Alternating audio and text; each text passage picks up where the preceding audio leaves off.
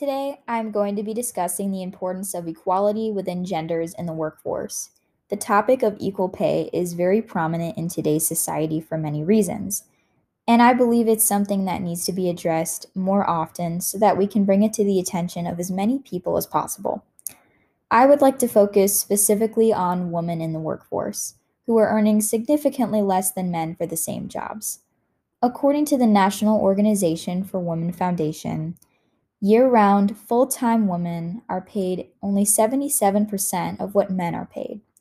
Unfortunately, women of color are paid even less despite the Equal Pay Act of 1963 and the Lilly Ledbetter Fair Pay Act of 2009 that were put into place to prohibit employment discrimination. In many cases, I believe that women need to be paid an equal amount to men because women should be given the same amount of money and opportunity to support their family without having a man living with them, especially if they are single mothers and trying to raise young children on their own.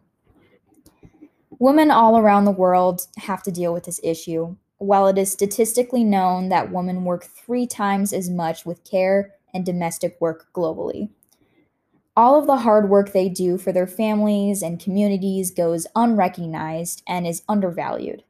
The motherhood penalty is the main reason why many employers don't pay them the equal amount to men. Employers don't prioritize them or make any efforts to support them while returning to work after having a child. Many would also argue that women contribute way more to our economy statistically, and paying them more would help our economy grow.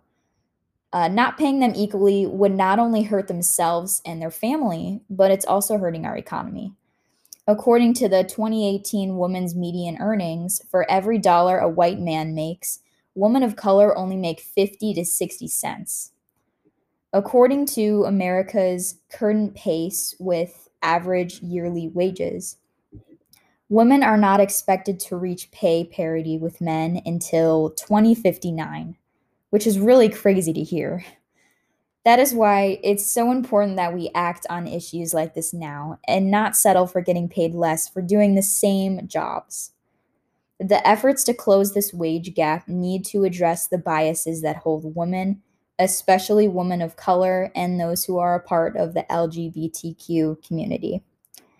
Addressing any of these biases will be the only way of promoting an equal work environment and make any progress at all for future generations to come.